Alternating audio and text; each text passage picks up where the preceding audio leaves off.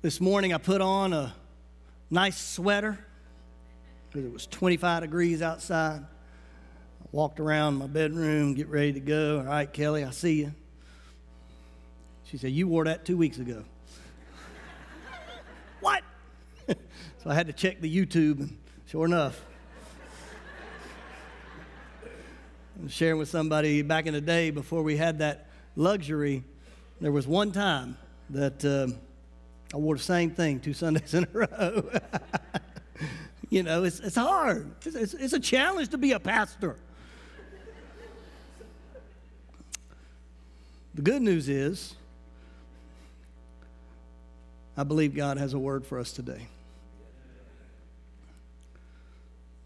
Already, I feel like the Holy Spirit has blessed us. None of us deserve that. None of us deserve what God has already done. Amen. Luke chapter 15.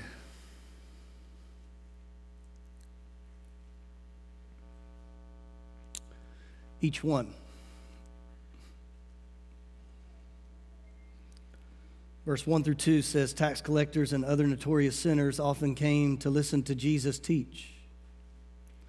This made the Pharisees and the teachers of religious law complain that he was associating with such sinful people, even eating with them. Today I stand before you to remind you that you and I are sinful people, all saved if we choose to accept the gift of salvation by the grace of God and the power of the cross. And the religion of that time and even the religion of today would cast stones and say, you're not worthy to be in the presence of God. But Jesus and his sacrifice proved otherwise, as the veil was torn from top to bottom in the temple, signifying that now we can be in the presence of God. And aren't you thankful that today we have been in the presence of God? Amen. Listen, before I pray and go into our message today, I was thinking how thankful I am. And sometimes we just need to take a step back and thank God for his goodness, and even with the little things. 2 years ago, this was shut down. Here at Greater Life, it was just shut down for a few weeks, but nonetheless, it was shut down. Some churches remained closed and never opened back up. And I remember when we opened back up, we had the seats in special spots, and everybody would walk in, and you had those folks that would walk in and they didn't care. And then you had those that were on the other side and fearful. And then you had everything in between. And we gave out armbands, greens and yellows and reds. And oh, thank you, Jesus.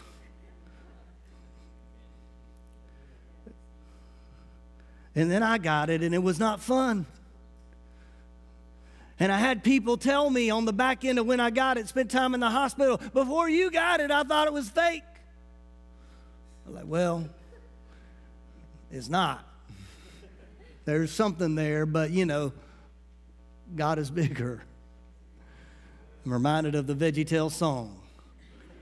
God is bigger than the what, if you know it? The boogeyman, yes, he is. And I was talking to somebody on the way in today, and I said, man, the whole COVID thing must have been even more challenging for the European people. Because, here we shake hands and we pat each other on the back, and, we may even hug, but, them Europeans, they're all about kissing each other on the face. Now, hey, mwah, mwah. I mean, they were a whole nother level, so they had to back up a whole nother level. Can you imagine, the poor Europeans, they can't even touch it. Hey, mwah, mwah, And I'm just so thankful, if I can be honest, the fact that I don't have to guess. What are we going to do here? Who are you and what do you want to do? Can we just thank God right now for his goodness, for being past all of that? Oh, but Pastor Andrew, we're not past it. We are past it in Jesus' name. Amen? I'm telling you, I'm standing here today, and if we learned anything, what we did learn is that 2 years stole a lot of people's joy.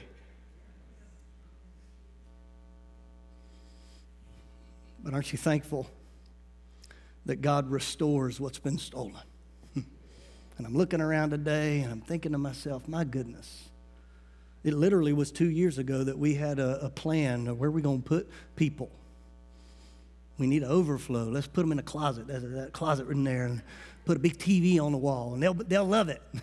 We really thought that. Thank God he didn't allow us to move forward with that plan. We were going to make the worship team go in there. We got a new building coming up in the back, and I'm not bragging on anything that this guy's doing, because this guy's helpless without the anointing of the Holy Spirit. Amen. Sometimes I feel like, whoa. Slow down, Lord, but don't. Amen? Because people need Jesus. But I will tell you that as of next week, we're going to add the overflow through the barn doors. So if you want one of the nice chairs, get here early. We're going to put them hard plastic ones outside in the lobby. No. Pray with me. Lord Jesus, thank you that you care for us so much. Thank you for the privilege that we have to sit in this place, to hear your word, to love on one another, and to truly gather in your presence. Show us what you would have us see. In Jesus' name, amen.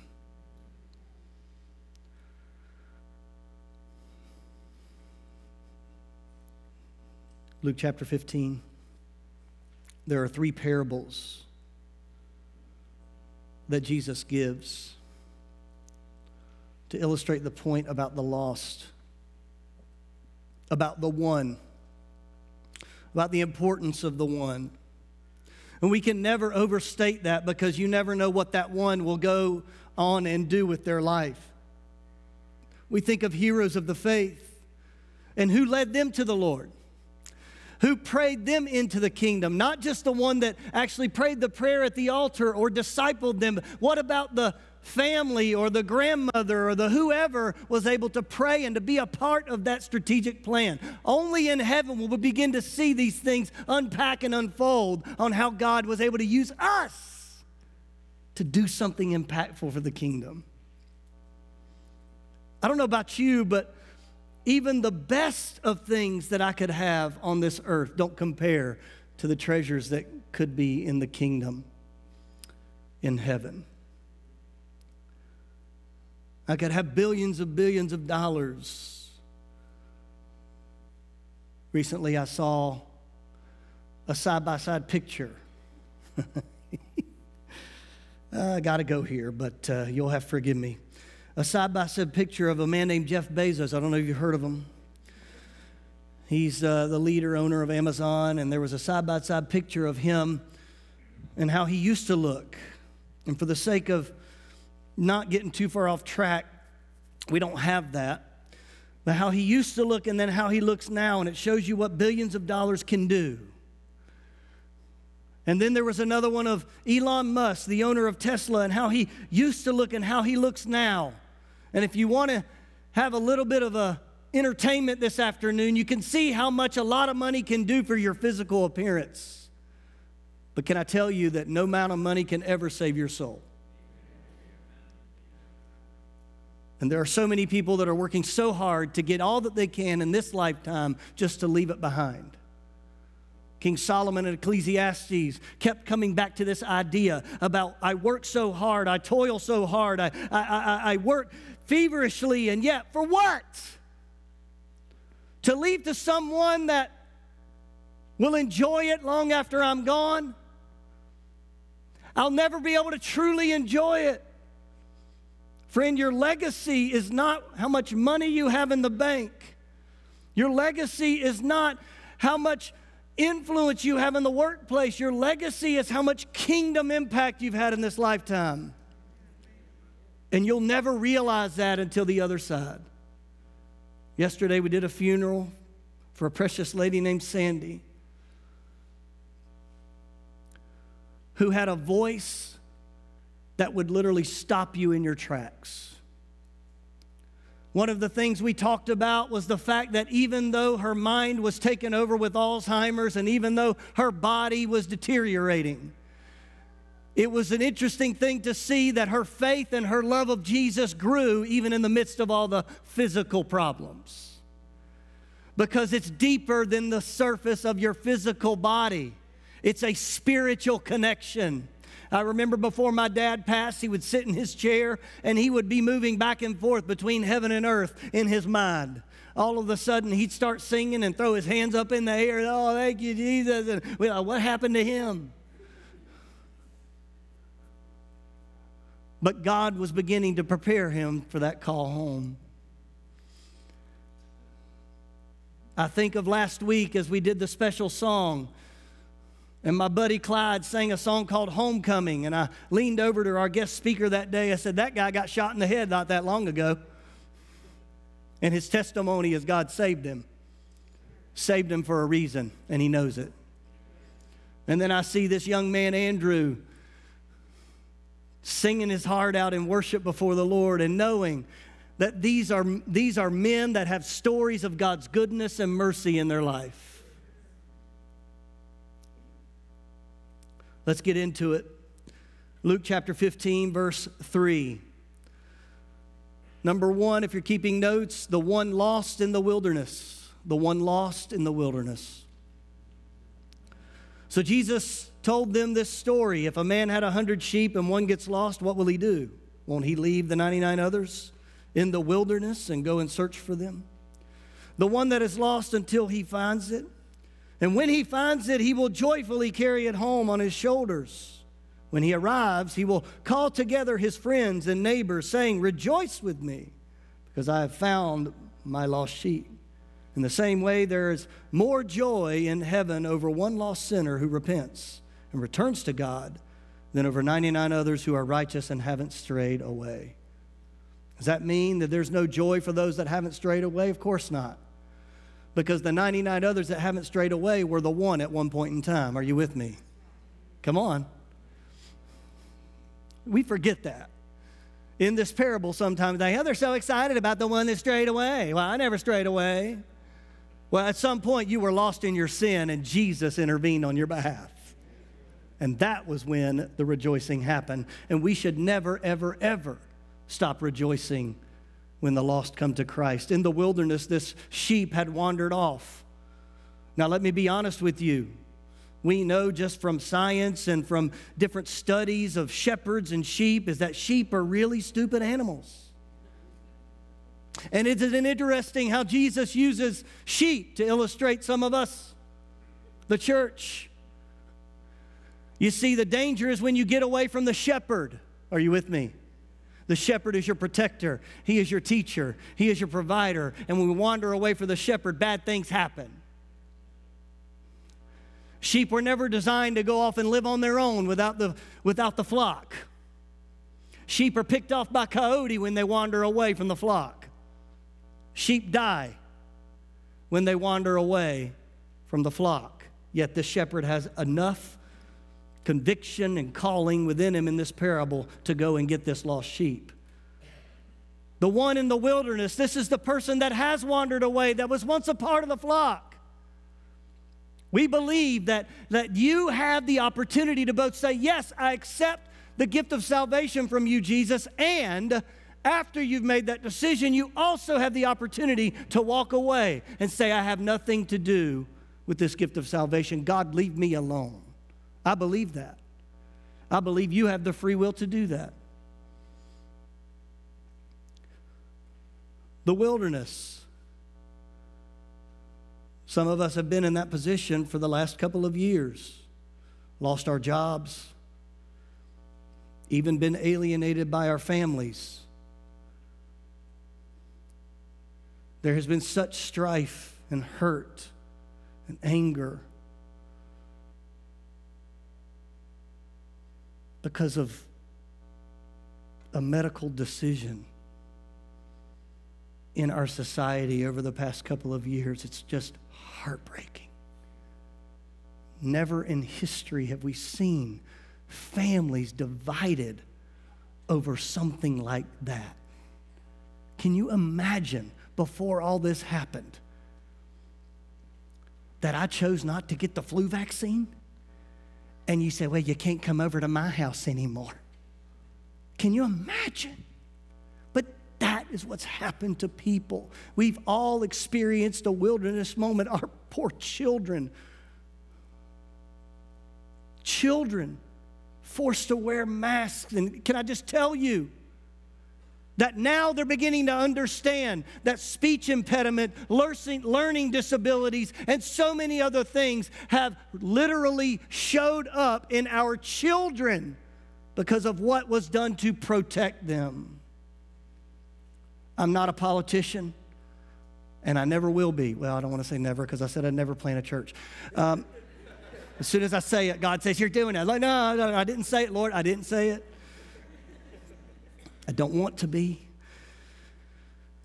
But at the end of the day, this has gone far beyond politics, and it never was supposed to be about it. We as people of the Spirit should be listening to the Spirit. The one lost in the wilderness, my heart grieves. And I still, in my mind, as a pastor,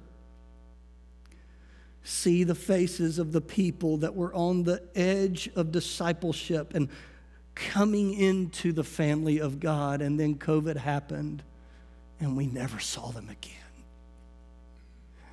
I'm mad about that.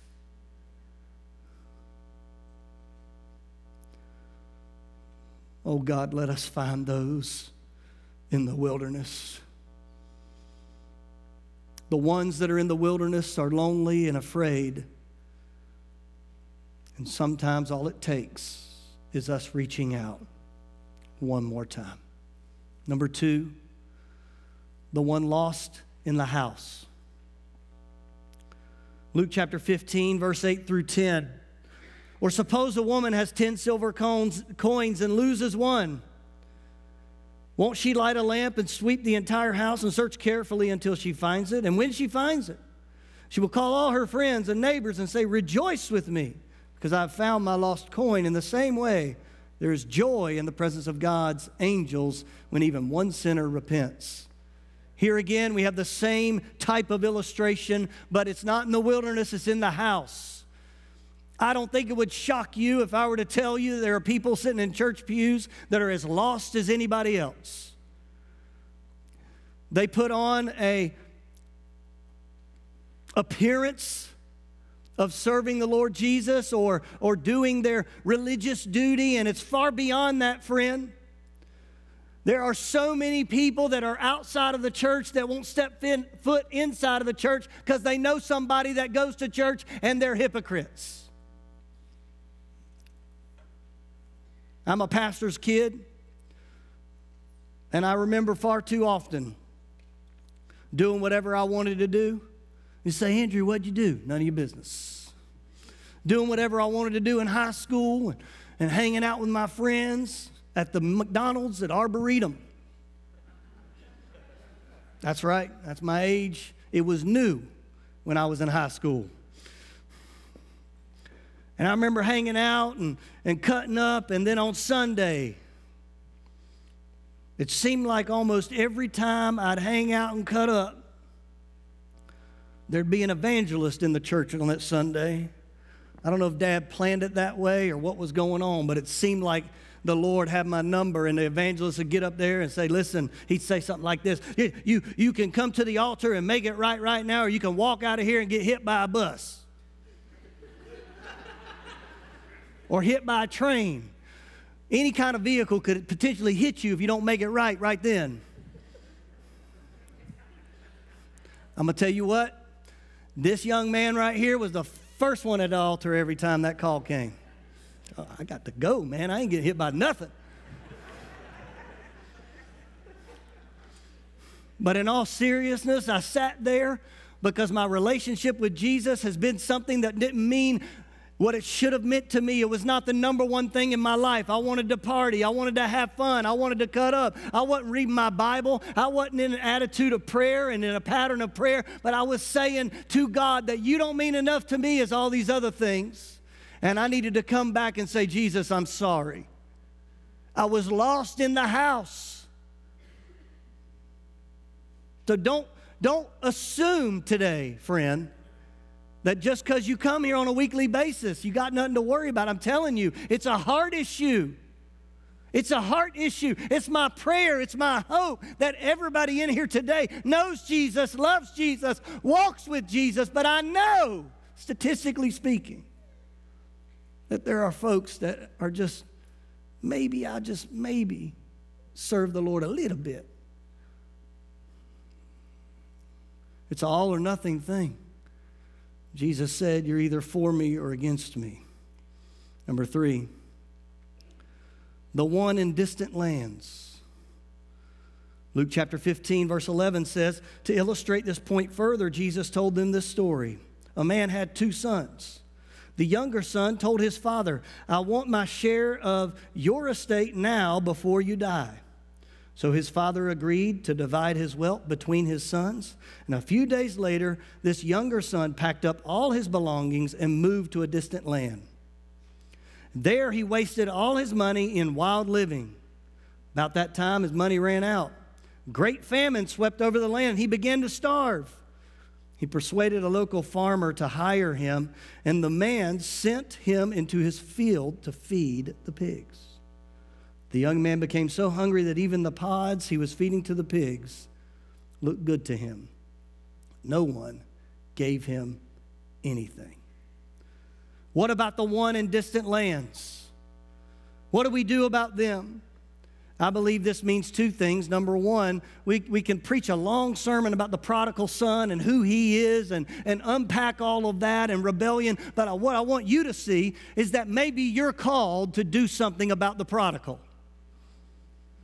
This is a message on evangelism. This is a message on missions. This is a message on going and doing something with the gift that you've been given. You may sit here today and say, I haven't got a gift yet. I'm going to give it to you today. And then it's your opportunity to share it with someone else. The one lost in distant lands. I'll put it to you this way. There are families that have been praying for their lost loved ones for years.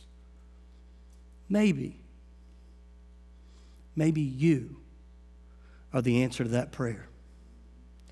Because I'll tell you this much, that family member or that friend or that loved one that they've been praying for has turned off the influence of their family. They won't listen to their mother, their father, their brother, their loved one. They won't listen to them anymore. They have turned that off. Yet maybe God could send you to that prodigal to be a new voice, a voice of reason, a voice of power and impact, a voice of testimony.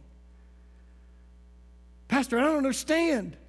I'm telling you right now, God is sovereign and He sees it all.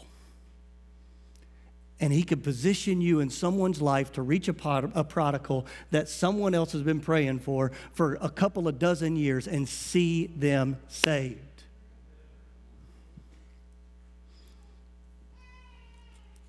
Scripture tells us how we reach out to these people. Just a few moments, I'll share with you about these boxes, but I first want to answer this question. 3 questions for us today in correspondence with these ones that have been lost. Number 1, how to find the one who wanders. The one who wanders, the sheep that we mentioned, I believe talks about someone who's backslidden from the faith, someone that was in the flock and went away from the flock. How do you find the one that wanders? Matthew chapter 24, Jesus is talk right there was about the end times. In verse 9, he tells his disciples, you will be arrested, persecuted, and killed. You will be hated all over the world because you are my followers. And many will turn away. Many will turn away from me and betray and hate each other. Many false prophets will appear and will deceive many people. Sin will be rampant everywhere, and the love of many will grow cold. But the one who endures to the end will be saved. Your walk with Jesus is a marathon, and it requires endurance. It isn't a decision you made at 5 years old. It isn't something that your grandma was a member of such and such a church, and therefore you're in it. That's not how it works. Your decision to follow Christ is a daily decision to pick up your own cross and to follow after him. In verse 14, Jesus says, and the good news about the kingdom will be preached throughout the whole world so that all nations will hear it, and then the end will come. On Wednesday night, we're talking about prophecy, we're talking about end times, and we're talking about current events and how all that lines up. And I'm telling you right now, what I have found is in this passage is that right before the end, the Bible tells us clearly, many will turn away.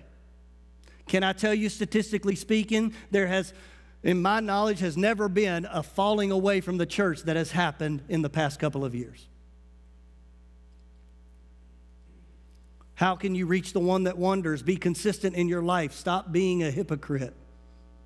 Your testimony is only as good as your actions.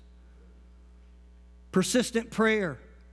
On Monday night at 7, we have one opportunity a week and many opportunities on your own. But on Monday night at 7, we get together for corporate prayer with live worship, with some teaching on prayer at 7 o'clock on Monday nights. Man, it's awesome. It's a great way to start your week. Finally, love in action. Do something. Hey, man, I love you. Hey, can you give me a ride? I got this thing, you know. Love in action. Number 2, how do we find the one who doubts? Revelation chapter 3 says this, I know all the things you do, that you have a reputation for being alive, but you are dead. Wake up, strengthen what little remains, for even what is left is almost dead. I find that your actions do not meet the requirements of my God. Go back to what you heard and believed at first. Hold it firmly. Repent and turn to me. If you don't wake up, I will come to you suddenly as an unexpected as a thief. Yet there are some in the church in Sardis who have not soiled their clothes with evil. They will walk with me in white, for they are worthy and they are victorious and will be clothed in white. I will never erase their names from the book of life, but I will announce before my Father and his angels that they are mine. What do? How do you reach the one that doubts? Start with being genuine and authentic. Can I tell you, one of the greatest ways for you to reach someone who's lost is to tell them that you once were lost too. Your testimony does have power. Revelation 3 goes on, and verse 16, it says, you are like lukewarm water, neither hot or cold. I will spit you out of my mouth. Guys, the days of being lukewarm are far gone. God is not one to be played with.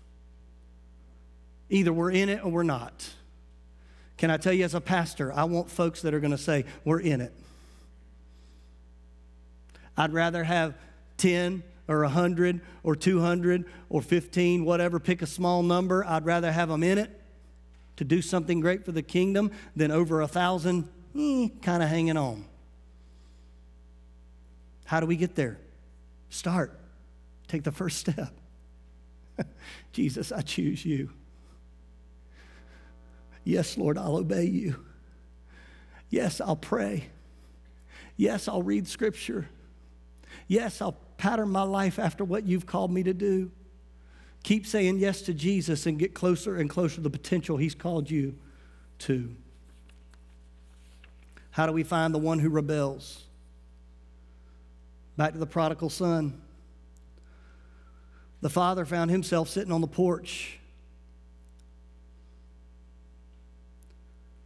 Jesus uses this to show an illustration that when he finally came back to his Father, he had literally come to his senses. He had hit rock bottom. Can I tell you? Sometimes we need to pray, Lord, do whatever you have to do to bring them to their senses. And sometimes we find ourselves fighting against God, and things just keep going from bad to worse. Can I tell you? That's part of the process in coming to your senses sometimes. We celebrate when the one who rebels comes back. We don't hit him over the head and say we shouldn't have run off in the first place. We celebrate. In each case, in these three examples, there was a time of searching, say searching, and a time of celebration, say celebration. If we don't ever do the searching, maybe we never get to the celebration. Say that one more time. If we never are willing to do the searching, we may never experience the celebration. The shepherd left the 99 to search for the one. The lady cleaned up the house to get the one. The father rejoiced when he saw the prodigal coming. Church, get ready. Get ready to search, because I want to be a church that's ready to celebrate. Amen? Evangelism is the seeking of the lost through relationship and conversation. Prayer lays the foundation for success and for strategy that gives goals and guidance to what we hope to accomplish. I'm going to ask Joy and Mike and Joel to come to the front, please. Joy, you're over here in front of these boxes, and Mike and Joel, you guys can stand in front of either one of these. Typically at this point in time, we give some type of a call or a prayer, and we're excited to see people saved, set free, and awesome things happen at the altar. Today's altar call is a little different. Y'all, you come over here for me. These precious people up here are bold and ready to do something. We have 3 teams that we're establishing. Joy, to my right, your left, is our young adult coordinator for evangelism for this project. These boxes that you'll see behind her are evangelism outreach kits. There's resources for you. There's a how-to on evangelism. There's an app called Every Home for Christ that you can get on, and you can click on houses in your neighborhood and say, I've prayed for that one, I've prayed for that one, I've talked to that one. You can engage people. I want everybody to take one of these home with them. Joy's project is universities. She already started this past week and went to UNCC. She's going to go to universities. If you're a young adult in the house and you want to join her in that effort, or if you have a heart for young adults and you don't think it's weird for you to walk up to a young adult, maybe you could go and sign up with Joy. Are you guys offended by that? You're supposed to laugh. But I do feel like this opportunity at the universities is going to really do something for people. Come and see her in just a few moments when we close. Grab a kit, sign up. Pastor Mike is here. How many of you guys love Pastor Mike? He's awesome. He's awesome. There's about 10 of them. Pastor Mike is here. His assignment is neighborhoods. That's right, door to door. Well, what about going door to door? People, listen, that guy selling roofs in your neighborhood don't care. We're bringing the gospel. Amen? Pastor Mike is going to establish a team for evangelism and in neighborhoods and door to door. And we're excited about what Pastor Mike's going to do. And then we have Joel here to my left and your right, who did this last year. It was a challenge, wasn't it, brother? Door-to-door thing was hard to do. So he found his niche and he found his opportunity in parks and in marketplace, like shopping centers and different things, and just striking up conversations with people. So he'll be going to places like that and sharing the gospel. All of you, whether you're a member here or not, come and get a kit as far as they'll go and do something with it. Some of you sign up, universities, neighborhoods, marketplaces, and public areas. Sign up for one of these teams. They're going to coordinate with you. Listen, I'm telling you, we have work to do. As we mentioned already, as you go out, there are tickets. The last Sunday of the month, we're having a spring festival right after church. We're just going to eat and play and have a great old time. And then the first Sunday in April, we go to 2 services, 9 o'clock and 11 o'clock. 9 and 11. That doesn't mean you wait to then to invite somebody, because we're going to set up extra seating, as I've mentioned already, because we believe that should the Lord tarry, we'll get to April, but maybe he'll show up before then. Amen? Would you pray with me? Reach your hands up toward these 3 people that are leading this effort. Lord Jesus, I pray your anointing would be upon Joy, upon Mike, upon Joel. God, that they would do what you've called them to do. Lord, that you would send them the team that they need to reach people for your sake.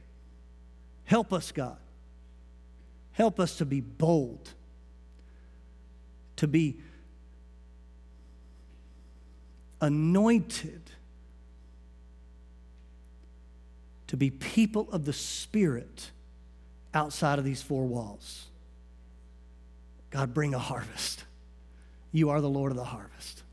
Bring a harvest in Jesus' name. Amen and amen.